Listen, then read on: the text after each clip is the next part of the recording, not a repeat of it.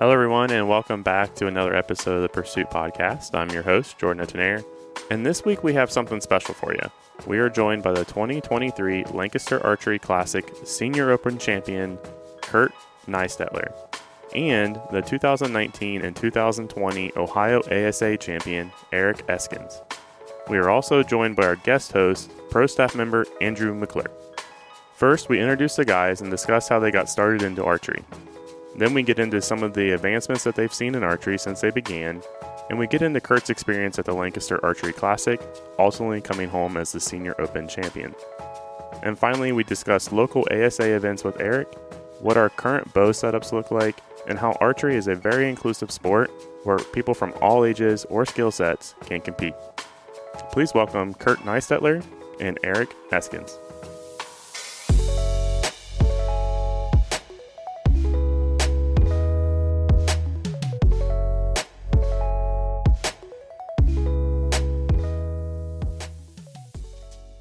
All right, everyone. Like I just mentioned on the intro, we are over here at Hebron today. Again, Ben makes fun of me for saying live, but we are live in person right now, not when this airs, Yes. with a special group of guys. So around to my left, we got Andrew McClure, which has been on the show several times. He's a regular now at this point. Good buddy Eric Eskins. I said that right? Yes. Eric and I have shot a little bit of archery together, right? If he was a good buddy, you'd know his last name. Yeah, I guess. I just like to beat him up on the 3D course. Yeah. And then Kurt Naistetler. Yep. All right, cool. And now that one, Usually I get just that- learned. you It. just I learned just that. learned. Well, I can appreciate having a hard last name. I've lived my whole life with that. So, Yeah. not all of us can be like a Smith. Or Brown. Yeah. Or Brown. The Or easy Johnson, for that matter. And so the man with the plan back there, Ben Johnson, he's the Jamie today. So similar to what we had, we got too many guests and not enough microphones. And Ben said, you know what, I got all this sweet camera equipment back here. I'm going to play with it. So we'll have him pull up all the weird alien documentary stuff like Jamie So we does have for Joe random Rogan. questions, yeah. Like, Ben, pull that up. Google that for us. Make Can sure you that he's Google not that? lying, Yeah. right? Perfect. Well, fellas, thanks for coming in. Andrew kind of set this up, and I appreciate him kind of setting this up. Kurt obviously had a big weekend a couple weeks ago, and so Yeah. we want to talk about that a little bit. But before we get too far, Andrew, everyone kind of knows you, but give a quick 30,000 view of Andrew McClure, and then we'll go into Eric and then Kurt, just kind of your background. Yeah. So my background is archery-based hunting in the outdoors. So, and then kind of partnering and enjoying advances here. It's just been fun. So I'm a big gear junkie, always trying, questioning, and trying to understand the processes of a lot of gear and products that come out, if it allows me to hunt more comfortably, or if it gives me any, if it just gives me any benefit. Yeah, so sure. I'm just stacking the cards in your favor. just trying to give me some better odds. Sure. It's always the deer always win. Oh, for sure. 99% of the time. Especially this And year. so if I can stack it in my favor and just, I'm going to do it. So, I'm just an archery hunter, gear junkie. And so that would be my probably 30,000. And pro staff member right here at Vance Outdoors. That is true. So, yes, we like having you on. He gives a good perspective of everything. Eric, we've shot in a couple times. We have. Especially down there at Shane's shop at Fairfield Yep. Outdoors, which Friday night you find me at the 3D range. But let's go ahead and introduce yourself and kind of give a little bit of background about yourself, man. Okay. I'm Eric Eskins, and I got into archery through deer hunting, a lot like everybody else. You start out when you're young, shooting a bow. Getting into deer hunting, I was terrible at it. So a friend of mine said, hey, man, you need to check out 3D. You need to go shoot some targets and get better, be able to shoot deer, because I was terrible. So I took up 3D to try to get better to shoot deer. It worked. And here I am. Yeah. And he didn't tell you that it was just like last year. Right. Yeah, he started last year. Man, you got good quick. Yeah. I got a lot to catch up on. Yeah. That was quick. I love it. Eric is definitely the guy when you're going down there to shoot on Friday night that you want Shane to randomly pair you with. Yeah, on a good night. There's nights that it's not so good and you don't want my pairing for sure. Yeah. The one day I was paired up with Brandon. I don't know how this worked out, but he shot like the best round of his life that day. Let's get to Kurt. So Kurt, thank you for joining us. You're the man of the hour today. Yeah, you are So you're our special guest. Eric is too, but Kurt's definitely got some. Not as special as Kurt. Kurt's better right now. Kurt, go ahead and introduce yourself for us. Kurt Naistetler. I shoot archery. Been in it for 40 plus years, just shooting, starting out bow hunting like everybody else. It was more of a seasonal thing, and then got into it a little bit more. Started the 3D back a number of years ago, and went from there to spots and anything else so you can shoot an arrow. Sure. And we had talked a little bit before we got started recording. I mean, when we talk about a little while ago, it was a good bit, and you talked about some of the innovation and stuff that you've seen throughout the year, especially when you look at all these bows behind us and just how much they can shoot themselves almost, it seems, at this point. But if you can, kind of address on just some of the stuff that you've seen over the years as you progress through archery. No, everything from before the fiber optics ever came out, you just had a little pin with a little spot of paint on it. Paint on it. And, you went from fiber optics and everything and the lighted fibers and you just keep on going to rests. Like I was telling you earlier, we actually built our own fall-away rests in the years before they ever actually made them. And it was right out to the type of targets you shoot, and the bales and stuff, where the bales were made out of compressed cardboard, and you'd shoot a bale until you shot the cardboard, no doubt, and then throw it away, and then you were hunting a place to find more cardboard and put a strap around it and shoot it some more. That's awesome. And the funny thing is, he's saying all that, and he's got a 10-point sitting right above him that would probably shoot through 18 bales of cardboard before they'd even slow down. So things have drastically changed for sure. Especially for the crossbows. Oh my gosh, With the compounds, what do you think's advanced the most? The cams. The cams are just unbelievable. I mean, the cam before was just like a little round wheel cam. And it wasn't much to it. It almost had more of a steady pull all the way through and not much of a valley. And when you when you say valleys, are you talking like let off? Yeah, the let off like in the back. You're holding it, just never. We considered that the valley years Yeah. ago. And then the limbs. I mean, they made limbs nowadays. When they first come out with carbon fiber limbs, it was like what? That was the greatest thing ever. Because you had limbs that were more matched. It wasn't just. You get two limbs. Well, we'd try them top and bottom, back and forth, and then you had to tiller tune them just to get the limb to bend the same top and bottom. I mean, it was all that stuff. And this is all for accuracy. And that was for hunting, for anything. I mean, the best shot you could make is what you tried to do. So. I love it. And it's hearing him talking about like just the my very first compound bow. I remember it was one that was given to me. I wasn't even really into hunting or anything, but I had just moved to Thornville, where kind of the area that I live now.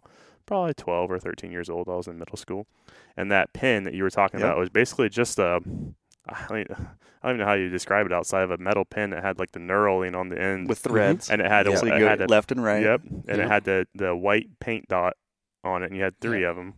And it was like you said, the limb saver pucks and all that stuff. Now it's just like that stuff is completely off. I think at one point they were hollow, weren't they? Oh, I don't know. I mean, mine was solid brass. I think. I've seen them where it was just a metal ring out there. Even now some of the feeder shooters did that. They had a ring with a dot sitting out there because that would align, because they shot the round bales. Well, that would align one of the colors of the circle. Because you went from yellow to red to blue to, all the way out black and white.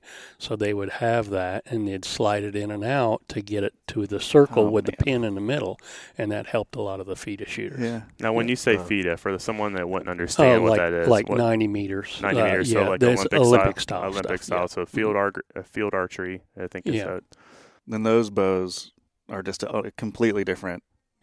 Almost than what everyone than these like the current compounds. Yes, but they did have a compound side of it too that we shot it, so it wasn't all just recurves; it was compounds too. So. And then for the FIDA, like what was the diameter? Like when you're trying to shoot a 10 ring, what was the size of that at 90 meters? It would have been 120 centimeter target, which is the whole target, but it was probably. I'm going to say 6 inches across at a 10 ring. Okay. Yeah.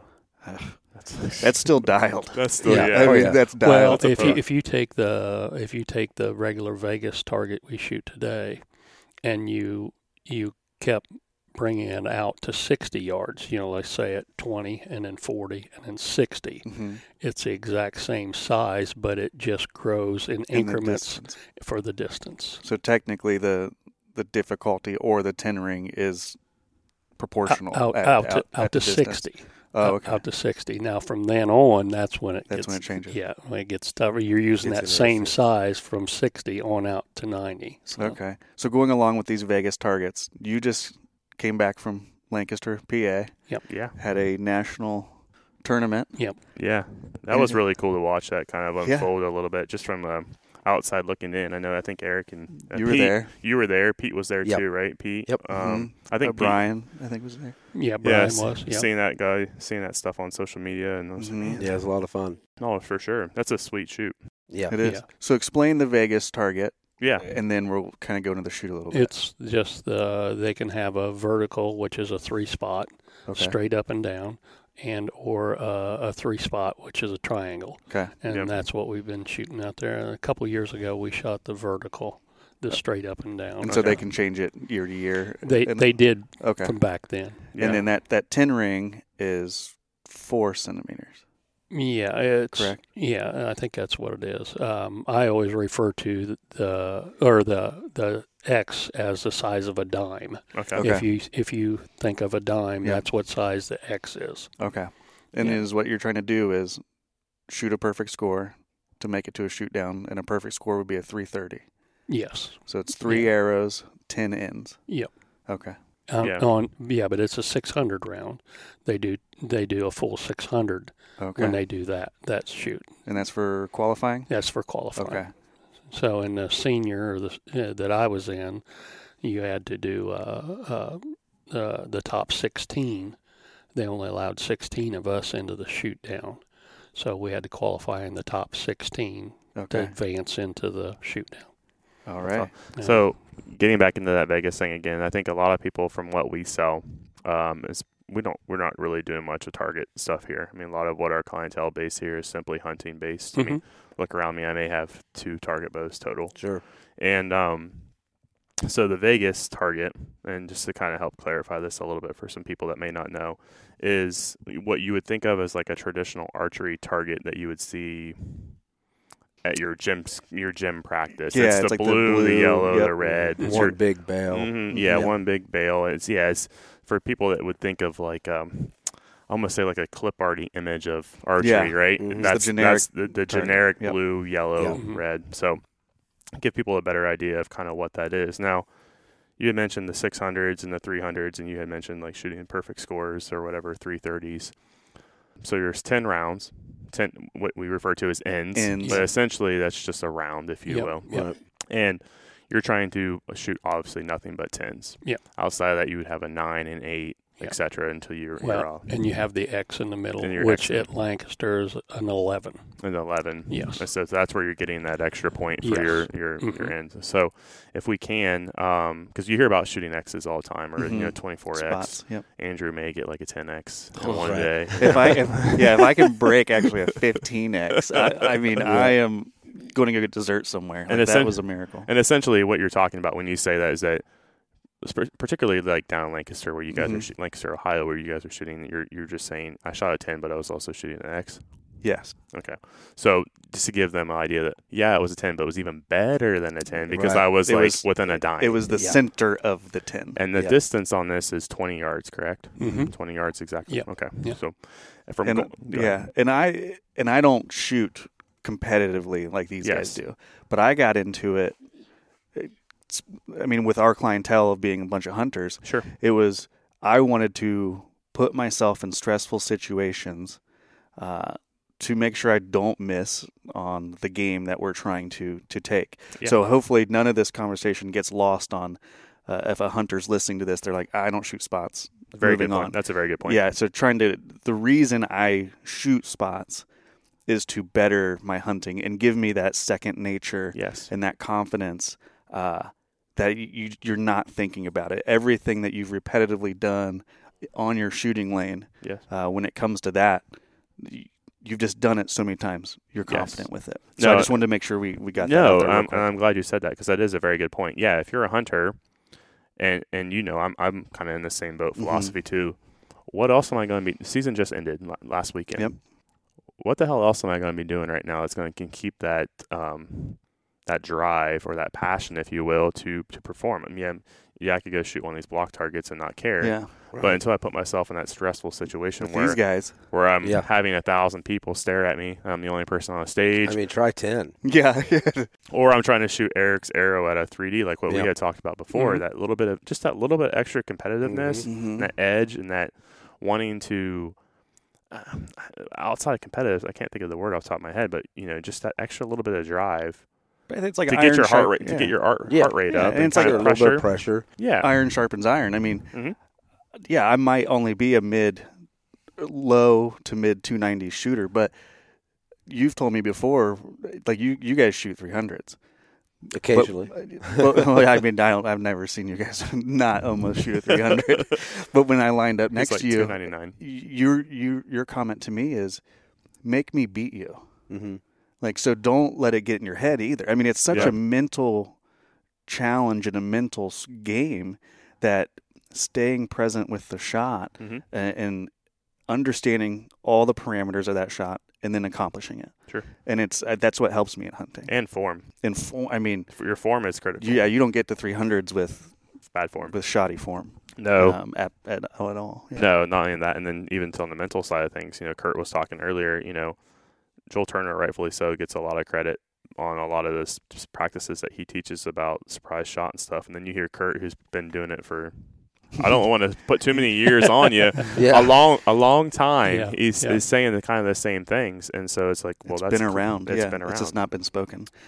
So getting to Vegas. Yeah, let's get back to Yes. So you've qualified. So you've shot 2 300 rounds, correct? Yeah, at Lancaster. And then they take the top 16. The top 16 in the senior class. How do they divide out all of the individuals in your class to get to the top 16? Well, they just take them, and they have a method that they take from high to low, and I take it as they fold it. And if you took the highest and the lowest in the first round. Okay. So I had to shoot against number 16 because I qualified number 1 seed going into it. Congratulations on that, by the way. That was phenomenal. Yeah. So I had enough points compared to the other guy that I was number 1. So the first time I think of it as a piece of paper, and you fold it. Okay. The typical term. And then it's a shoot down or like a shoot up. That's still a shoot down. Okay. So you're shooting and you're still trying to find the final 4. Okay. So you'll stand out there and you'll be lined up. They'll have you set up, and you go to this bale, and I'll shoot against this guy. There's 4 of us on there, and then the next 2 are below me on the bale. And they're shooting against each other. Well, the winners of the first 2 matches, and you only shoot 4 rounds of 3. 4 ends, okay. Yeah, so you're shooting those, and then whoever wins that, we stayed on the same bale and shot against. I shot against the winner of the other guy. And so it weeds out pretty quickly. Oh, yes, sure. And just field drops in half every round. Every round. Okay, every round. So that's over 20 minutes. I mean. Pretty quickly. He goes pretty quick, yeah. Okay. Yeah. Well, and then ended up, I shot the other guy for the next chance to go on, and it was 8, and then it went, and I beat him, so I was one of the 4. So they take all of your points through the whole weekend. So going to the qualifying round, and they took those points and the other ones, and that puts you into the final 4, and it lets you who is 1, 2, 3, 4. Yeah. Because 4 and 3 is going to shoot against each other. The winner of that goes to 2, and the winner of that goes to the number 1. And I ended up with all my points. I ended up number 1, so I went into the finals as a number 1. Almost like a bye, if you will. Yeah. If you're so thinking you got 3 buys almost to that shoot. Yeah, like traditional. Step in right at the end. Well, but there is a chance that a guy, can get on a roll, and once he gets comfortable in there, he can roll right in. And so you see that a lot. So when we see that, and so say everyone looks this up on YouTube, this is the 2 stages hitting the 2 targets under the lights. Yeah, This I call it standing on the box. Standing on the box. So this is the championship, basically. Yeah. And so you got to come out last. Yes. So I watch the other guys shoot. Yeah. Well, yeah, and in that case, I was guaranteed a second. Oh, okay. First or second. So the guy that was actually in second, when he walks out, he's guaranteed a second or a third. Sure. If he went out right then. So, it's kind of the better you shoot all day, the better you're going to be at the final 4. So you kind of make your check during the long part of the day. Okay. And then you get to that. So it's like making it to Sunday on a golf. Golfing. Yeah. And really, it seems to me like the first part of it is almost the easier part, the 600 round, because you don't know who you're shooting against. They're you're this guy and every guy in a row. And how many people are on that line when you're trying to do your qualifiers? Oh, gosh. There's got to be 300 on the line? On the one side, yeah. Jeez, I mean, there's a lot. And so, how, I mean, that can be stressful in itself. How close are you guys? I mean, it's very tight quarters. 2 foot box? Yeah, maybe. It's 2 foot because it's a 4 foot target down there. So he says it's easy to qualify on Saturday. Now, well, no, I say that's the easier and I haven't part. Qualified for Saturday yet. And this is coming from. I can shoot fairly decent. And this is coming from. Clearly, I'm not good enough to qualify yet. The nerves, I think, get me. I get over there and it's the environment. Oh, sure, man. Now, the event itself is super fun. So, it's worth the drive, it's worth the time, it's worth the money. Anyway, if you've never been. And that's at Lancaster, Pennsylvania. Yes. Lancaster Archery Supply, which is obviously one of the biggest it's at the archery Spooky Nuke Sports Arena. Yeah, Spooky Nuke. Yeah. Now, Kurt, obviously, it's easy to qualify. He steps in there and does what he does. I mean, he's pounding, but I get over there and I get nervous. And to make Saturday is that's the one thing I want to do is make Saturday. But to go in there and hold nerve and. But yeah, I mean, you'd have to get nervous. I would get nervous. I mean, like you said, when we just go on Tuesdays and we're shooting against 10 people, in the back of my mind. You're nervous in there. Yeah, in the back of my mind, I'm like, man, who's the person eating chips watching me? Why are they here? Yeah. Like, you're like, just let me shoot. Yeah. I don't want to, How do you hear the conversation at the cash register? How do you even hear it? Why do you even know? Why am I listening to that? You're like, my peep's twisting. Well, there's a shoot going on. Shut up. Let's get this over with. Well, not to mention the fact that now you're at Lancaster and you have literally every single person's got a pro shooter jersey on. And I mean, you got some big names. You shoot 1-9 and you might as well go home. And they put them on the bail with you. They do not separate the pros there. Is it alphabetical? I can't say for sure how they. It's just random. I don't know if it's. It must be a random wheel. I mean, literally imagine us. Not obviously Kurt's on the senior class, but imagine you shooting and Levi Morgan is sitting right next to you. I'd pinch his butt. You know what I mean? There's no way I'm letting him get a clean break. Every time he goes to release, he's like, "Oh, shoot!" Yeah. Well, you'd have to go back to that. I was in there practicing one of the days we had a practice going on. Sure. And Bodie Turner and Kyle Douglas were shooting on the same bail right next to me. Had a conversation with them. And just sit there and talk to him and this and that. And Kyle was, giving jabs to Bodie, and Bodie was giving him back. So you can do that Kyle when you're that good. Kyle was talking to Joel, and he was right there. I mean, everybody's right there. You can be shooting at anything, and all of a sudden a pro will walk right up to you and start shooting right next to you. And I think that's the cool thing of this indoor season or shooting the spots is it's very inclusive. Yes. It's very inviting of I don't know what many other sports realistically that you'd be on the line with a pro. You're not shooting and they're casually enjoying it. You're not shooting 3 throws with LeBron. You know what I mean? No, you're no not chance. But you can do that with a Bodie or a Joel or Levi or whatever. Name your guy. Kyle Douglas. Name your guy. Yeah. A lot of them are approachable at any time too. Yeah, on social media. Okay. And they would just sit there. If you had a question for them, they would. A lot of those guys are just that easy to. They were us.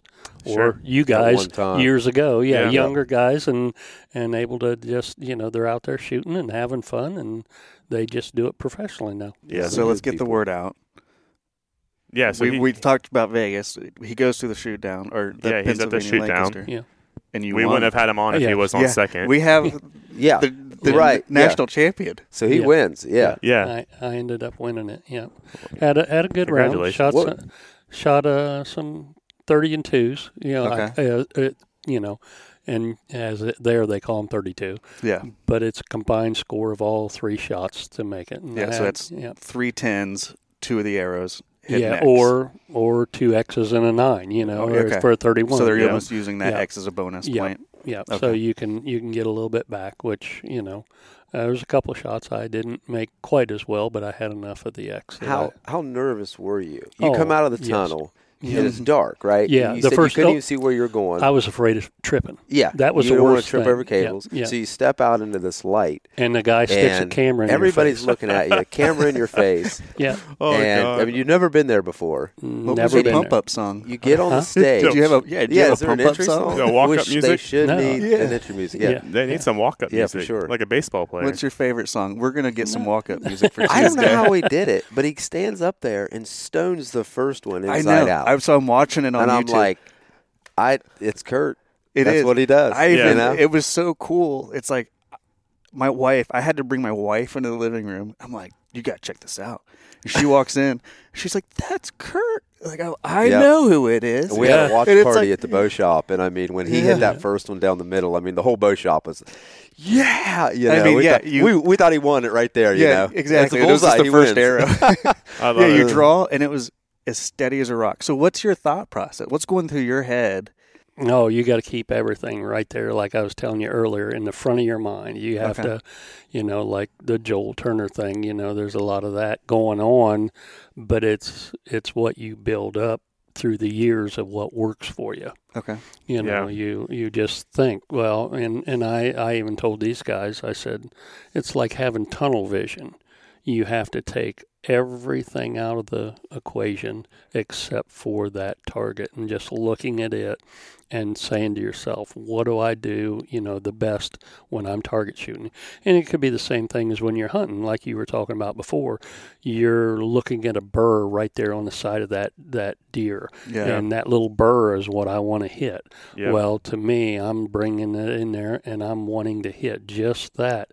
And it's almost like it's right there and it's gone. Okay. And so there's really not much more but just that thought of what you're doing and how to accomplish it. Just being present in the shot. And there's one thing I've always wanted to do more research on. You hear this a lot with a lot of high-end or like high-performing athletes is that flow state. I'm sure you've heard that. It's like you just get into this. Because I'm a high-end athlete. Yeah. When you're trying to be like you one. are, Andrew. Never confuse him with the high-end athlete. Yeah. But like there's a real thing with this this flow state and this like your out-of-body experience almost at that point. Like you're just so ingrained in what you're doing that it's you're completely separate and you're just going through the motions and people get into this state. I think I heard it with like surfers or something where it's just like you're just continuing like you're on the pipe, you know exactly what you need to do, you're just doing it, you're like you can almost step back and watch yourself do it because you're like in that right mental different mindset. Dimension. Yeah. And I mean everyone there can shoot a bow. Yes. And so it's all between your ears. Yeah. Everyone's got the form. You don't get in the Final Four if you have bad form. You're not even in 16. A lot of people don't drive to Lancaster, Pennsylvania, fly to Lancaster, Pennsylvania unless think they've got a chance. A chance, or they're practiced and proficient enough to go do it. You're not going to pick up a bow in the first time. It's ahead. No. You're trying to rank yourself nationally. Sure. You see where you're at. It's exactly. Where are you at? How good can I shoot under pressure? And can I be top 100? Can I be a winner? Like it's like it is. It's a pride thing and it's a tough thing. So which class? Let's make sure. I want to spell it out because we were all kind of congratulating you there when he announced it. So Lancaster Archery Senior Open. Yeah. The Senior Open National winner. Yeah. Okay. So I give people just a really good idea of. Yeah. And he lives right down the road. Mm-hmm. So you can shoot with him on Tuesdays. Yeah, you can shoot with him on Tuesday. He'll take your money. Yes. He'll take your money. Stop into Fairfield Outdoors and me and Eric will be there on Tuesdays. Yep. Hey, I'll be making my donation. I'm usually snacking. Make your donation, right? I just come there to try to hit Andrew's arrows. And a lot of people talk about it, and things like that. But if it wasn't really for the group of guys you shoot with on an everyday basis, it kind of happens, that that you would only bring yourself up to whatever you need to be there. Yeah. And you have to shoot with a bunch of guys that are trying to beat you every day. Like you were talking, and Eric said, really make me beat you. Yeah, I know. So you're out there doing that. So, I also have to give credit to, the guys that I shoot with every weekend down to Jackson, Ohio, and I shoot against them guys. And if you don't need to shoot that well, sometimes you won't. But these guys, no, I won't hold anything back, and they won't hold anything back because they don't want to get beat by an old guy. Oh, yeah. It's getting old. I'm telling you that. I'm tired of donating money. Well, I'm glad he said that, too. Iron sharpens iron is never more true. It's like you have to be with people that can beat you at any day because it's only going to elevate your game even that much further. Oh, absolutely. Yeah, when I started in the off season taking practice seriously and showing up to the shop, with a hunting bow, when I shot a 280, I was pumped. And then all of a sudden you start looking at everyone's score and you're like, yep, I got a lot to improve on. And then all it has done over the past couple of years, and I think it's been 3 seasons now for me. For me to say, a mid 290s and it's maybe a high 90s. So how does that translate to the tree stand? So you've came in, so you're a big time deer hunter, right? Yeah. And you come in and you shoot competition with us. Mm-hmm. And you shoot some 3D and you shoot spots. Mm-hmm. So have you seen the improvements from when you're in the tree and you're trying to stay collected? Oh. You got a big deer in front of you or on its way in, and you've got to make that one shot. This isn't you're not dumping a quiver of arrows downrange. Yeah, you get one you shot, get one chance. So has that?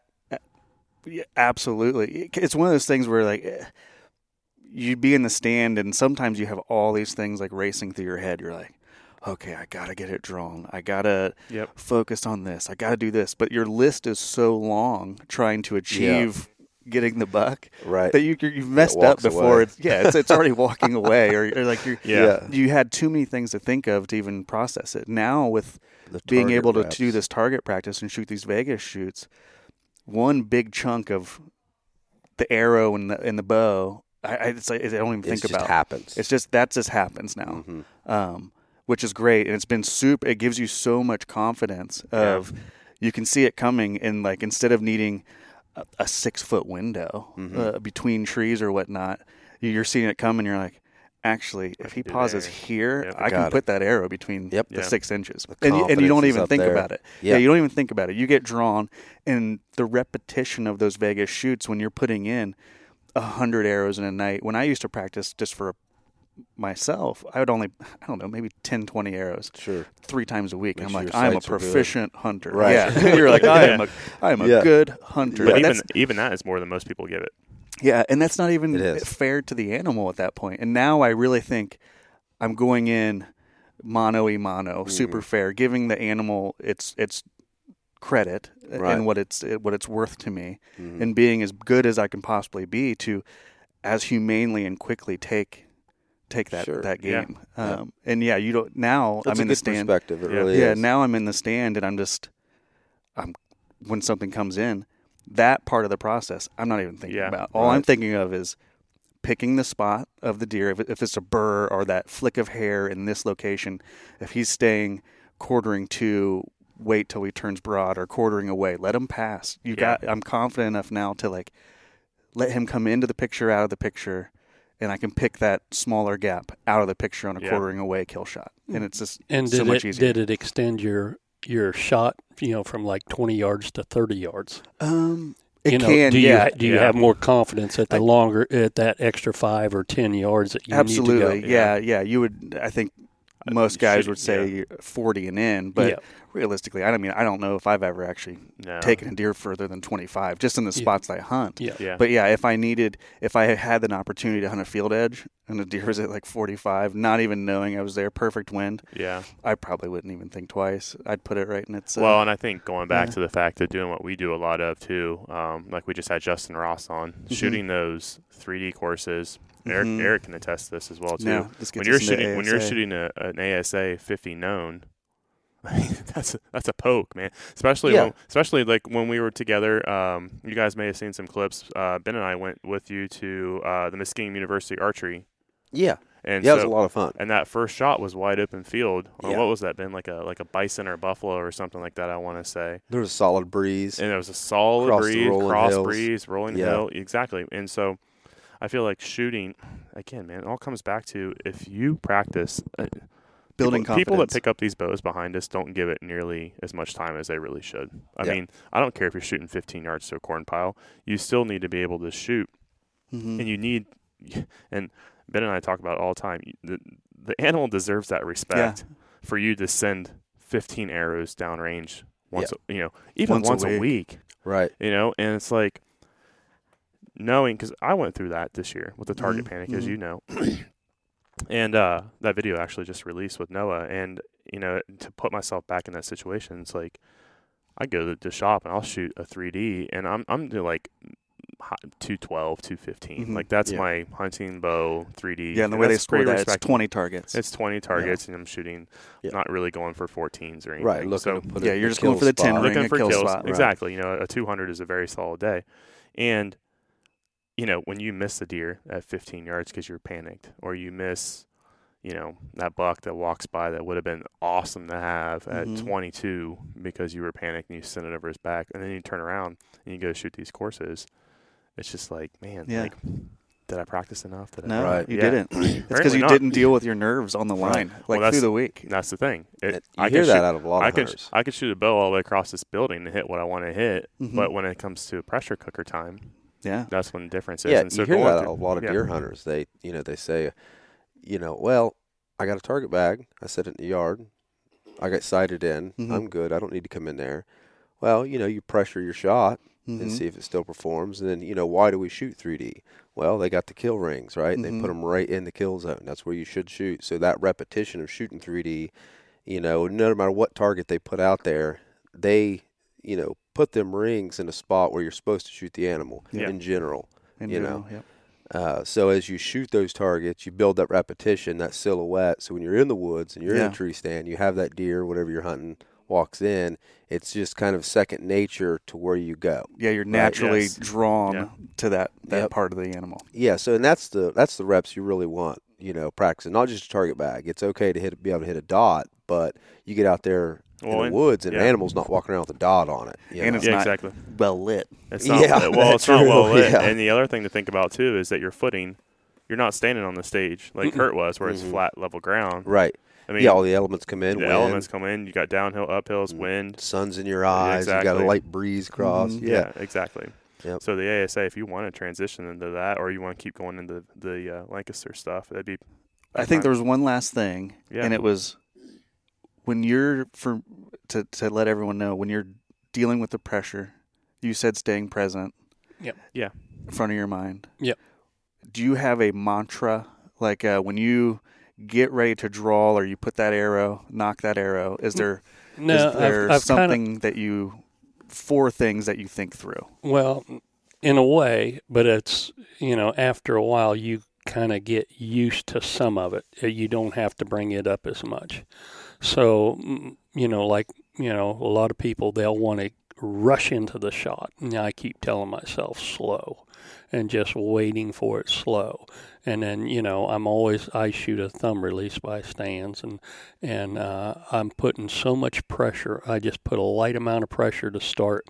And as I'm dropping into it, I feel myself getting into where I want to be. I put more pressure on my thumb release. So I'm constantly always saying that, pressure, slow, pressure. And those are the 2 key things that I'm working on to bring it right there as I stop in the center, and then it'll break. And then it pulls through. Because I've went through that pressure and I'm pushing in a little bit more, and it gets to be a little rhythm. So it's kind of timing too. So for you. A lot of guys like Eric, we've shot together so much. I can watch Eric, and as he comes down, if he has a problem, it may be only a half a second or a second longer. I could tell if he wasn't holding just right. Okay. And Eric can probably, by shooting next to me, he sees the same thing. So, and he even made the comment whenever I was on the stage, my whole timing that I was going through was just like at Fairfield Outdoors. It was. You could almost I was thinking about it. I was like, you could almost start a stopwatch and then hit the stopwatch, and it was every shot, boom. Yeah. And that's how comfortable you were. And that's what you do for, for the target shooting. That's tough to do. And so, and there again, it's that way, if you wanted to go to 3D shooting. Now, it's not so much if you're hunting, because there's, like you said, that window of opportunity. Yeah. So you may have to rush your shot a little bit more.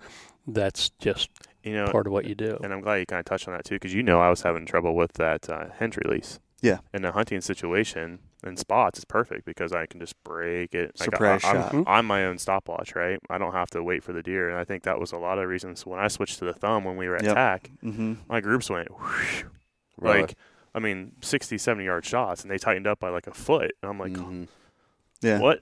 And it's like the release, man. Like it's all that. You gotta find what works for you. Yeah, exactly. And not everything. There's not one answer. Yeah.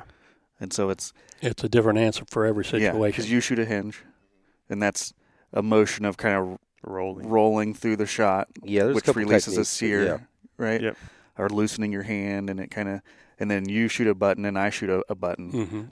And I shoot a button now. Yeah, too as well. And then you have like a lot of hunters will still do the wrist, but so there's not one right answer for it, but it's just learning your shot, coming up with a mantra or a cadence, and then practicing that on repeat. Yeah. And that's, for me, those repetitions on repeat is what accomplishes it. And it helps me be so much more comfortable in the woods.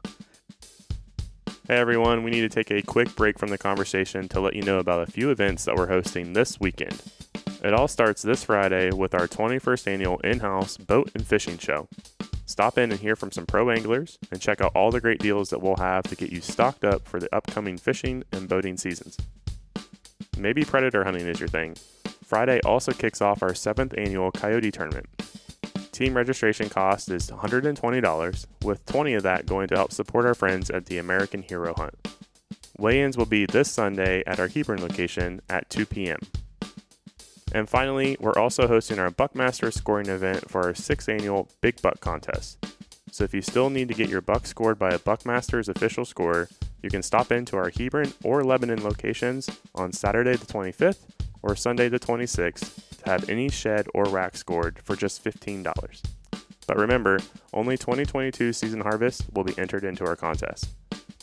This year, we're excited to announce the hunter with the largest archery whitetail will win a Predator Talon 750 e-bike, and top winners from each category will win a $500 Vance Outdoors gift card. Thanks, everyone. Now let's get back into the conversation. So, Eric, you're accomplished. Well, we'll see. Yeah, you are. What is it? You got belt buckles, right? I've got a couple. Yeah, one of them that I earned really well. I worked really hard for is in the 40-yard class, judging distance. Okay. And I don't remember what year it is now. I'm going to draw a blank on that, but I practiced hard and I shot a lot. And the competition was fairly strong in the judging class that year. It hasn't been in recent years. And when you say a judging class, so it's unknown. Yeah. So when you step up to the stake, so you have to. He's shooting unknown. You have to get. Well, I'm not now. I shoot K50 now. Okay. A lot of people are moving away from the unknown classes. I think so too. But that's okay. Technology. We have rangefinders now, right? Deer hunters hunt with rangefinders. Yes. Yeah. Oh, yeah. So, I was judging that year, and I practiced, and it was a long, tough year. There was a lot of close shoots, and I ended up coming out on top. The state was a lot of fun. And then I won the Open 50 class, it would be Open 50, the unknown judging class. Now, I've moved to the K50 since in the last 3 years, and I have not won that yet. Do you find they are a pile of shooters in that class. I was going to say, with the unknown. And I think we had Craig, I don't remember what episode that was, but we had Craig Holycross, pro staff member here. And he's good guy. Muskingum University archery coach, and he shoots unknown as well. I think he won his state title. He's with Prime. Yeah, he's with Prime. He's a good dude. Shout out Craig. We're actually going to see him Wednesday. We're it's a bunch of archery talk. I'm going to use all of Kurt's stuff to beat up on those Muskingum archers on Wednesday. But yeah, he mentioned that same thing. You see a lot more people switching to the known because they want to have a good time. Sure. You know what I mean? And that unknown, man, I don't know how you guys do tough. it. So when it's unknown, is it always 50 yards, or is it plus or minus, or can it be 10 to 50? Yeah, so it can be 0 to 50. Yeah. Oh, okay. So they can put it right in front of you at your feet or out to a max of 50 yards. I think there's a plus minus on it. I don't remember what it is, but they can mess with you a little bit. Yeah, they can go over a little bit. But yes. And change the target size, and that really messes with your... Oh, yeah. Yeah, so they like distance. to do all kinds of things. You'll walk out there and you might see a target that's on the other side of a creek bed, or you might see a target that's down a hill or up on an off-camber hill behind a couple of trees, and they'll give you just a little shooting window to get there. And so they like to mess with your feet, get you off balance. Yep. You'll see a lot of guys struggle where they shoot really well indoors on spots, and then they get outside and they struggle a little bit on 3D because of that. Yeah. All the elements come in, with the sun, the wind, and everything. Realism. Mainly the footing, I think. Yeah. Realism. Or you got a guy like, not to mention Levi again, but you got a guy like Levi who's polar opposite.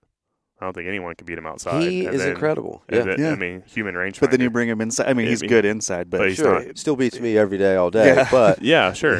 But if you look at the world top spot shooters, they're phenomenal. Dan McCarthy and all those guys. And I think a lot of them, that's about all they do is indoor. Yeah. I think they shoot some outside, but it's not like 3D. It's just to continue some practice. You'll see guys that do everything though. The Kyle Douglases, they do everything. Oh, okay. 3D spots. Does Jesse Broadwater do both? I believe so. Yeah. Does he do both? Because I don't know. He seems like he's a little bit better at spots. Not to. Oh, he's real good at spots. Yeah. He's not with Matthews. I think that's where he made. He just switched to Hoyt, mark. right? Mm-hmm. I think it's where he's made his mark. Yeah. Oh, in spots? Yeah, for sure. Yeah. Yeah, so I want to dive into that a little bit more because that, I think, is something not everyone's going to be Kurt and go to Lancaster Archery. Right. You know what I mean? And it takes a lot of practice to get to that point. But what everyone can do, especially our audience that lives right here in Central Ohio or in Ohio in general, I want to keep talking about the Ohio ASA. Okay. Which, I mean, that's kind of where it's a lot of fun. It's a lot of fun. And so you mentioned unknown. So, again, you're guessing that range, whether it's downhill or uphill or, in a creek bed or whatever. And then you have the known where you can actually range find it. You know how far it is. You're going to dial that up. You can imagine, man, like unknown, like 1 yard difference. It changes, yeah. 1 yard makes a big difference. Well, when you mess it up, it's not 1 yard. It's usually like 7. Yeah. I mean, right? you can mess up big and you mess up little. Yeah. Yeah. So let's dive in a little bit more. Like, how did you get your first introduction into just shooting ASA? Because you shoot with your wife too, right? I do. She shoots, Maggie. She shoots ASA. She does it just. She said, if you ask her, she says she does it just so she can see me on the weekends. But for the exercise. Yes. Yeah. So I got into ASA, my story into 3D period was just, again, like I said at the beginning, is I was a really bad bow hunter. I mean, a buddy of mine got me into hunting deer, and I took a bow and I went in the woods, and, I think I was 0 for 5 or something on deer, I found a way to find deer, but hitting the deer, that was the struggle. So I don't feel so bad. It was bad. It was really, it wasn't trees. I mean, it was dirt, sky. I mean, it was everything. It was so bad. I had target panic like you've never seen. I had no idea. I mean, I was oblivious. Buddy says, Eric, we're going to go shoot some 3D, buddy. Yeah. Come on. Sat you down. And I said, I don't know what 3D is, but sure, sounds like a good time. Yeah. So we show. He drags me out to, which is now Performance, but it was Broken Arrow at the time. They're having a 3D shoot. Now, I'm a teenager. I don't know what's going on. I pull up, field full of trucks. And I'm like, I don't know what's happening. This looks like a good time. Yeah. So we get out. We walk down there. There's, 30 at the time. That year, so I don't know what this would be. I'd been a teenager, but there was still a big turnout at just club shoots. Yeah. So I go down there and we get signed up. He gives me my card. We get warmed up on the bags. I get this little bit of excitement. Like, what is happening right now? Like people are competing and shooting bows. I thought this was hunting implement only. Competition. I had no idea. So we get in this group and we go in the woods. And we go on this walk through the woods, and it was a trail hike, and we're shooting these foam 3D targets that are set in realistic hunting scenarios. Yeah.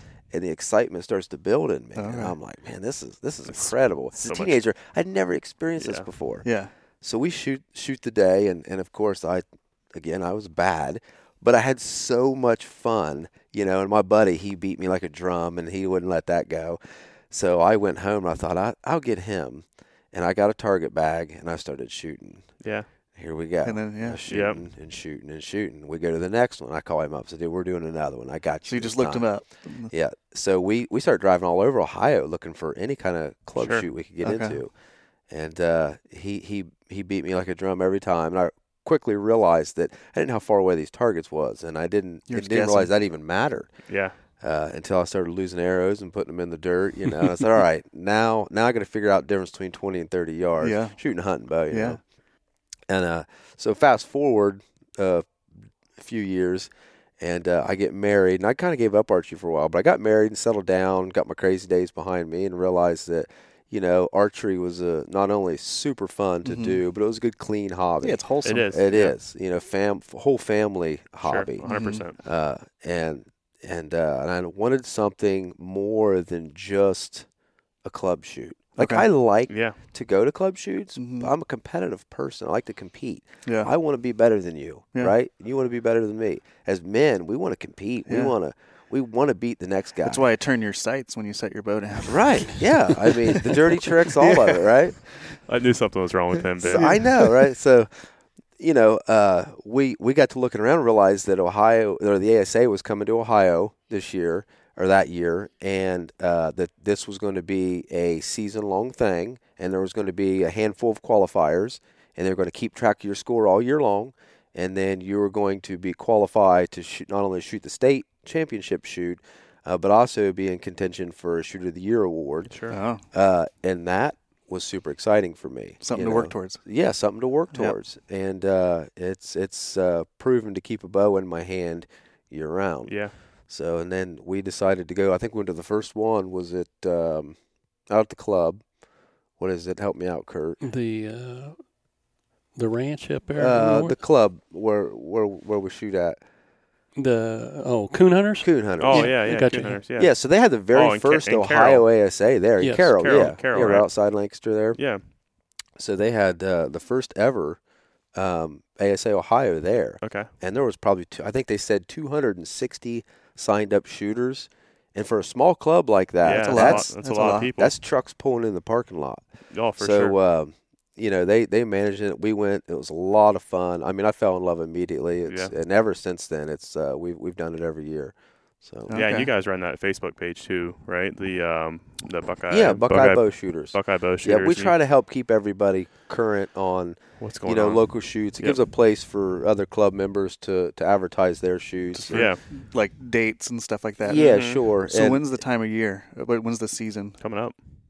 It is. I think everything starts in March, doesn't it? It depends on the organization. I know IBO, like nationally, starts pretty early. They do like winter nationals and stuff. But for the ASA, it'll start in March, and they have 4 shoots. Yeah, every weekend in March it starts out. Yeah. Oh, wow. I'll tell you what. Now, do they have different classes of like, I know there's different distances, but do they have like guys can show up with a hunting bow? Yes. Oh, yeah. Just no broadhead. 100%. Okay. Yeah, that's a great question. There is a lot Probably of classes. 75% of them are in the hunting bow. Most of them are, yeah. Yeah, ASA does attract a lot of target shooters because of the known yardage. Yeah. So basically it's split. You have known and unknown. Yeah. And you'll hear people refer to it as K, K50, K40. K40. So there's a class for everybody. I mean, any skill level, any K40 family. You can bring your whole pretty family popular, out. right? It is very popular. K40, yeah. With the target shooters. And what they do, have you been to one? No. Yeah, I was getting ready to ask, what's the least popular class? Yeah. maybe I'll enter that one. Barebow, maybe. I don't know. Yeah. Might better my odds. Well, and just to kind of paint the picture a little bit too, just because we sponsored that ASA qualifier at Muskingum.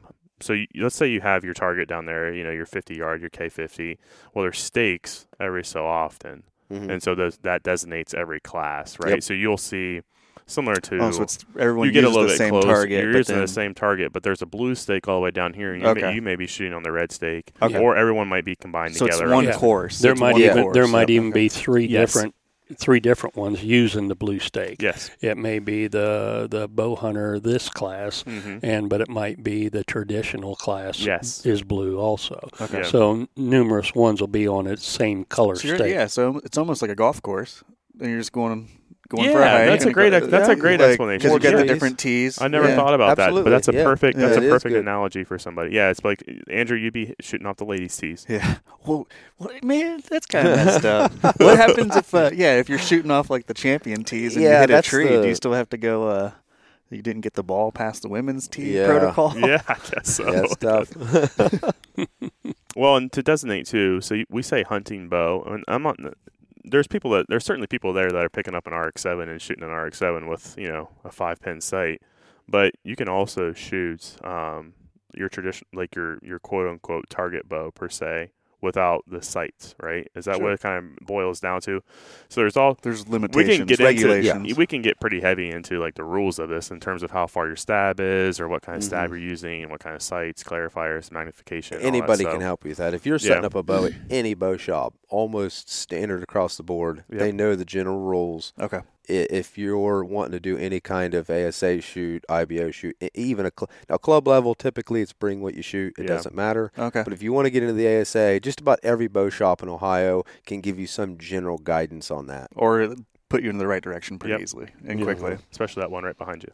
Yeah. And, I always have a theory, they call them target bows or hunting bows. Sure. It's a bow. It could, for you, it may be, instead of being a 40-inch axle to axle, it's a 36. Sure. You shoot it better than you would a 40. Yeah. So to me, a bow, it doesn't command what you do with it. It shoots an arrow. Oh, and, it's a tool. And how you set it up is basically what you're going to use it for. Yeah, see, I'm glad you said that, because this year too, we both went 33 on the V3X. Does that help? I mean, I don't even know. So I went with that V3X this year from a smaller axle bow from the previous year, mainly because I'm like, it's a good all-purpose. If I want to compete with the guys that are shooting 36, 38s, and 40s, my bow is almost equally as tall as those. And so if I outfit it correctly, I'll be able to be very comparable. But at the same time, if I want to be hunting with it, I can still hunt with it as well. So. Yeah. And just all those bow parameters, it's all that's trying to do is just hold, helping you steady hold. Yeah. More forgiveness. Yeah. So when you get those brace heights and the axle to axle measurements, all that's doing is just fine tuning it for stabilization and accuracy. Correct? Yeah, and for you. And personal you could have fit. two people the same size, and it wouldn't be the same bow each one of them like. Okay. That's why you have all these different bows and bow manufacturers. Yeah. Because what I use for spots or what I use for hunting or 3D is close to the same, but they're a little different, and that's just the way I use it. But there again, everybody's a little different. Yeah, and then we can, going down this rabbit hole too, we tell people a lot all the time, is like, Michael Waddell sells a bone collector bow, and you may want to buy that because you like Michael Waddell, or, Levi or Chris B sells a Matthews, and you want to be popular like that. But at the end of the day, these bows are so damn close. Oh. That if you just close your eyes and shot 5 of them, I guarantee you wouldn't be able to tell a difference between them. Yeah. They're nice. And so you just got to kind of find what fits you. Just what fits well in your hand. Yeah. Right? Yeah. And put the brand name aside. A brand name aside, exactly. Yeah. It's whatever. And when I bought my last bow, I was shooting one manufacturer, and somebody finally made a bow the way I liked it. Yeah. I seen these different parameters that I wanted, and I just bought it. It was what I was looking for. Sure. And not to say that somebody else didn't have one close, but there was just a couple of things that I was looking for that special bow, and mine basically was for a target shoot. Sure. And that's what I needed, and I picked it right up. For a target bow, how often do you guys switch your bows? Do you have to switch every year to get better, or can you? Eric's like, I got a bow problem. Yeah, or like can you, bows. or could you technically have a bow and just get comfortable with it and learn that bow and get That's better ideal. and better every year? That's ideal. Yeah. Yeah, and if you can, but there's one that's going to come out that's going to have the parameters that you want. That you're maybe searching for. the wider limb pockets, the let-off adjustability, the things like that you can do, the brace height, those few things. And all of a sudden they'll come out with one, ooh, this has got a little wider limb pocket, it'll help me hold. So you may change then, but then it might be 4 years, 5 Something years, else. whatever. And it's up to you to make that decision. But you got to know what you like. What you like. Yeah. And starting just to shoot. And then there's guys that don't know what they like and they buy a new one every year. Eric. Yeah. Yeah. Well, that's funny too, because you always see every year, bow manufacturers, and I love it. Like, I love seeing all the new tech every year. Yeah. Like, it's cool. That's what we do. That's what we do. That's what Ben and I, we're always wanting to see these bows. That's what we sell. Yep. But then you see, like, I shoot a Matthews bow, mm-hmm. and just not for any reason outside. That's just what I picked up. They haven't changed a target bow since I've gotten into archery. I mean, if they have, it's Gen been 2 of the TRX, right? It's been little small minute changes from like a Gen 2 TRX 38. Mm-hmm. It's like, man, like you see all these other companies changing bows and stuff, and it's like, no, they haven't changed at all. Yeah, they just keep building off that TRX platform. Yeah, yeah, and so it's like, to go back to that point, as a normal, I'm gonna call him privateer, a guy that's using his own money and not being sponsored by another bow company. Find what works for you, regardless of what it is, hunting or target, and stick with it. Yep. Yeah. Yep. Develop a pattern and a rhythm with it. Yeah, a rhythm, and then you can still fine tune off of that. I mean, certain sights will show up different for each individual's eyes. Yeah. Fiber color or dots especially if you're shooting spots, you'll put a dot on your lens so it's, there's so much fine tuning to get you more and more comfortable. Yeah. I know for me, like on the hunting bow, it was just, yes, it's a hunting bow, but removing the grip and putting tape on it just sat in my hand left and right better. It allowed me to grab it and it just settled in quicker. I take that brand new bow that I bought, and before I ever even shot it, I took epoxy and epoxied on my handle. Brand new bow, never been shot. And I will get epoxy out and mix it up and put it in the handle because I know what I'd like to feel before I ever shot it. And I'll get it all set in there. I'll take sandpaper, sand it out just how I want to feel, wrap it with tape. And now, are you thickening it or widening it with that epoxy? I'm narrowing it to a feel that fits right in there, right down my lifeline of my hand. So, yeah, I brand new bow. I don't, it is, there goes the resale. Well, but I do it. Yeah, well, and then it is what it is. Well, now that he's got the national champion, he'll be able to sell whatever he wants. Actually, I'm going to buy Kurt's bow. Kurt should come out with a grip. And there again, like my release, I bought that one release off of you. I know, and I showed it to you afterwards, and where I didn't look like mine anymore. Yeah, well, I put epoxy in them to get the feel that I want to have in that release. So. I got so pumped, and then you corrected me. I lied to my wife. I saw that release in my hand on the stage, and I'm like, he won because that was my release. And it wasn't. No, it was a spare. It was the backup in my quiver, though.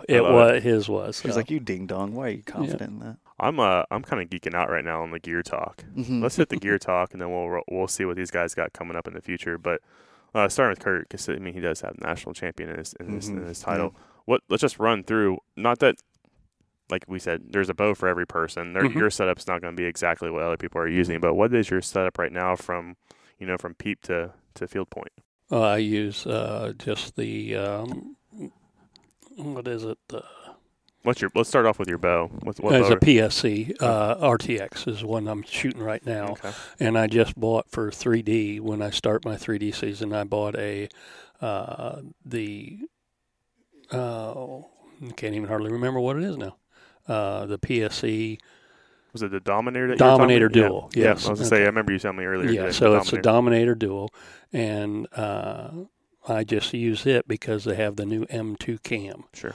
I was able to go and shoot the M2 cam, which is really good. So it's a lot of speed for guys like me. I don't draw I just draw barely 50 pounds. Okay. 48 pounds is where I like to be on my shot. So a lot of people don't have the options, and I find one that has that option, and I can still shoot 280s with that's with good speed. Yeah, with a 23 size arrow, for outdoor 3D. Yeah. And it works out good. I shoot a CBE scope. Okay. I just have an old trophy taker rest that I use. I like it. It's an old fall away rest. Okay.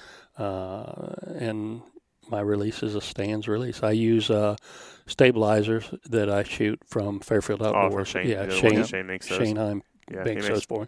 And he'll build them for you at any length you want. Yeah, he makes some pretty good stuff down there. I've seen those. I think Brandon had some of those when I saw it. But I shoot the peep is like a podium peep, they call it. And okay. That's it's got the adjustable lenses that you can put in, so you can go from a half clear up to whatever. Yeah, sure. And that's an insert peep system where you can. And I had just this year switched to a system like that. And did you go specialty or did you go? Yeah, it's a specialty. Yeah, I think we sell specialty stuff a little bit, don't we, Ben? And it just that allowed me to.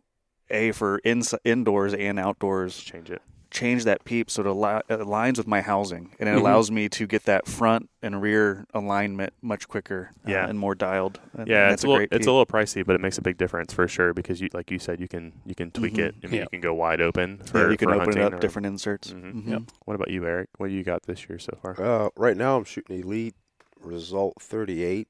Okay. I'm also shooting a CB. Sight and housing. My bars are Shane's. Yeah, Eric. He's got the vid. Oh man, I'm telling you, struggling over here. It's tough. So I'm shooting Shane's bars. I'm also the CB. It's an old Verdicts, I think, is what I have on mine. Yeah. Okay. Trophy Taker blade rest. This is my target setup. I also shoot the other Elite bow. What is that? The Ritual 35 they made. Oh yeah, the Ritual. That's a nice rig. It's fast. It's an older model, but it's zippy. I think I'm going to use it for tack this year. Okay. Do you shoot that for hunting or do you shoot that for 3D too? Both. Oh, okay. Yeah, I love that bow for hunting. Okay. I like a 35-inch bow for hunting. I know, when I'm in the tree stand, I'd prefer a 32, 30 maybe. But the problem is, usually when you're in a tree stand, if you have any kind of thing around you, getting that downhill shot. So the 35 I can see problems there sometimes with it. But for the most part, it's a nice stable platform at that ATA. Yeah. If you do any kind of like ground blind hunt or anything like that, it's great for that. Okay. But for like downrange shooting, tack, or just club level if I want speed, my ASA rig, that 38, it's not super fast. But for known distance, shooting ASA, it's great. Sure. Yeah, have you tried out that Omnia yet? I shot it, and I immediately handed it off to somebody else. Said I cannot. Oh, really? I love it. I think it's great. He just doesn't want to buy it. He's like, I got to set it down. I'm going to wait. It's pretty slick. I might end up with one. I like it. I like it a lot. What's the carbon bow? I'm looking at Ben here. Is it the Era? The Era? The Era. The Era, the ERA, the Era, no, that's pretty sweet too. Yeah, Elite's definitely coming around this year for sure. Yep. And we already know what you're shooting, but you just got a target bow. Well, yeah, it's like a rental thing. And he's gonna end up with it. He's gonna take it from me. Yeah, I don't know about that. Captain America. But it's that one's it's a TRX 38. 38. With the adjustable peep, trophy taker. Like a lizard tongue, so it's not a fall away rest. It's a stationary rest, and then the what optic is? You got I don't remember. It's that blue one. I don't remember. It's all new. It's so new to me that I don't. Yeah, you just got that bow not too long ago. No, right? Andrew, I thought he was going to say Shibuya, but I don't know what it is. But my the hunting is we had the same hunting bow. Yeah, we had the 33.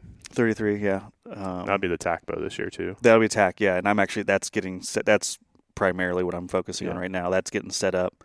Gonna build some new arrows. Yeah. I had last year I went out heavy like FOCs. You gotta be light and fast, man. I'm backtracking, man. For tack. Yeah, I'm backtracking off of tack. Yeah, I'm going ultralight arrow fast. I want to try to be under sub. I want to be like sub 370s. Yeah, just because like when you start some of those distances with that heavy FOC, I mean, you pass 100 yards and your optic, that spot hog was already dialed, and then you'd have to hold at your bubble to get your 120-yard shot. And that's a different. And that one elk that we shot at, and we all of our arrows were laying right in front of it. Yeah, everyone was just, and I couldn't have held. The only way I could have held any better would have been using the bottom of my housing. Yeah, which was a shot I had never attempted. And so I just wasn't going to take it. But I did the bottom of the bubble and still came up probably a yard short. Yeah. Is there I'm shooting the 33 I have 70-pound limbs, shooting the Ultra View scope, non-magnified, just the hunting scope, with the Tetra Max HHA Tetra sight. And then I just have a Hamsky Epsilon Rest. Ben and I basically have the same setup. Hamsky Epsilon Rest and the Hamsky Peep, Raptor Peep, right? Yeah, he's shaking his head. So, and then I'm running the Shrewd front and back. Shrewd, I can't think of which one, Vantage bars. Excuse me. But I think for tack, like you said, I'm going to try to bump it up to the 75-pound mod to get a little bit of extra speed, because really the 5 pounds isn't going to make that a huge bit of difference, but it's going to make it on the speed side of it. It's going to really if you could squeeze out like a 340 grain arrow. Yeah, that'd be fantastic. 75-pound mod. And I joked. And better leave that arrow. It's gonna have some friction. And kind of going back to these guys, it's not so critical on the spots because you're shooting your own setup. But is there any gamesmanship, if you will, on how you set up your arrows for an ASA shoot or a 3D shoot? Because I had joked with Ben that I was going to start fletching my stuff with darker colored veins. So you can't. So you couldn't see. Yeah, so you couldn't follow up your shot. Is there any not that this is super important conversation, but we're just sitting here bullshitting. But is there any gamesmanship to that a little bit? Yeah. Yeah. Me personally, no.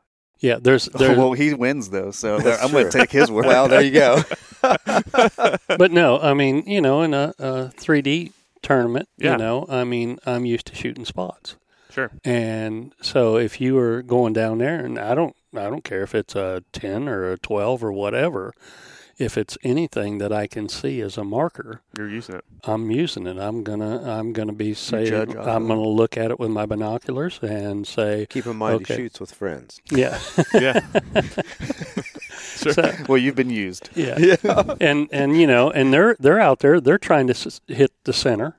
Yeah. So if they've got anything, even I've had guys that do all black. Yeah. They'll go all black. Well, and then sometimes they'll forget about that bushing at the back of their arrow. Oh, when you're shooting like a 23. Oh, it glistens in the sun. It's just one little thing that I can catch in my eye that, you use that. Well, and then you'll get guys that'll learn you did that, and here comes a black magic marker, and see if you use that anymore. Sure. Well, but there again, if you can see well enough and you can use you got to be first sometime. Yeah. So it's like being first. Yeah. But then I carry an arrow that's all blacked out. So when that guy that uses that black arrow on me and I'm up ahead of him, I pull the black arrow out. Nice. Okay. Yeah. So, I mean, tit for tat, you just. When did I joked about that with you. When was it? Was last week. Last week? Yeah. Was it last week? It was with the archery hike. Archery hike, yeah. Yeah. Yeah, because how'd you like me calling him out about the 10-yard?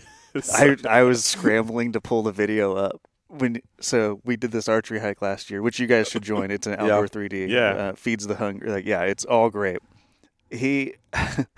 So we give him yardage. Everyone's taking their yardage. There's a downhill shot. And he looks at me and he's like, 36. And I literally had just come off my rangefinder. And I'm like, it was like 46 or like 48. And I was like, that's weird.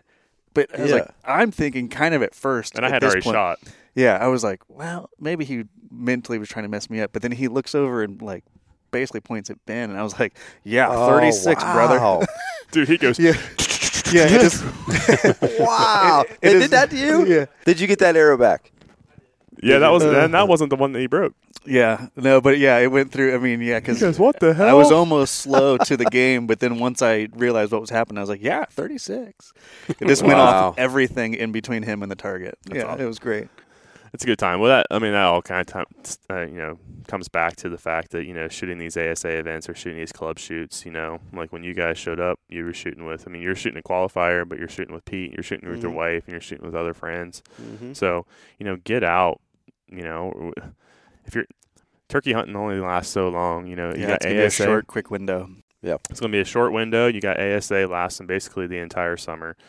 So get out and try it. Yeah, you know, for sure. It's a lot of fun. You know, what's $20, you know, to go shoot a shoot, or, you know, what's $20 to go down to, you know, Lancaster and shoot down there with you boys, and, you know, just to continue to help, you know, hone those skills. Yep. Bring confidence to the trees. And you know, you get out with your buddies. I mean, that's the best thing, just getting out there and, you know, and like you say, you know, trying to overdo him or he overdoes you. And come up with your own score system. You don't have to follow the card at club shoots. I mean, you're going to just a club 3D shoot. And then it never does hurt, you know, okay, we'll do $1 on this one. Yeah. Everybody throws $1 in. Okay. Now the nerves come out. Oh, for sure. Yeah. Speaking of nerves, though, didn't you, before you guys went to Lancaster, you put, was it $10 or $20 on the bail? It was a 5 spot. Or it was a 5. Yeah, a couple other people started high score bounty. We were pinning money to the target. So there's this new kid in town, Mason. Well, I mentioned him at the Lancaster. You shoot. did. How old? He's 13 now. He started shooting at the shop last year. He's been. Yeah, this is only his second season. He pulls out of his wallet a 5, pins it. Didn't he take it off from you guys? He did. He shot high score. I mean, this kid is lights out. Yeah. He's got ram balls. He's just so confident. He's got nerve. Like he doesn't or no nerve. Like he doesn't. Well, little punk walked right in there and took our money. Like, he doesn't know any better. He doesn't know any better. I shouldn't call him a punk. He's super polite. No, he's kid. very polite. Super good kid. He's got a good family, good dad. Yeah. He's raised well, you can tell. Yeah, his dad, Ryan, he's a killer. Yeah. That dude drops some animals. Is he? Yeah. Over at Lancaster, he was my arrow guy. He's setting my coach's box. With Kurt at Lancaster, he was in my coach's box. We need to go back and watch that video. Yeah, when you watch that. Remind me, Ben. We'll have to put some of the links up there to some of the shoots. Yeah, because he didn't, when you were walking in, didn't he tell you to switch? Yeah, switch boxes.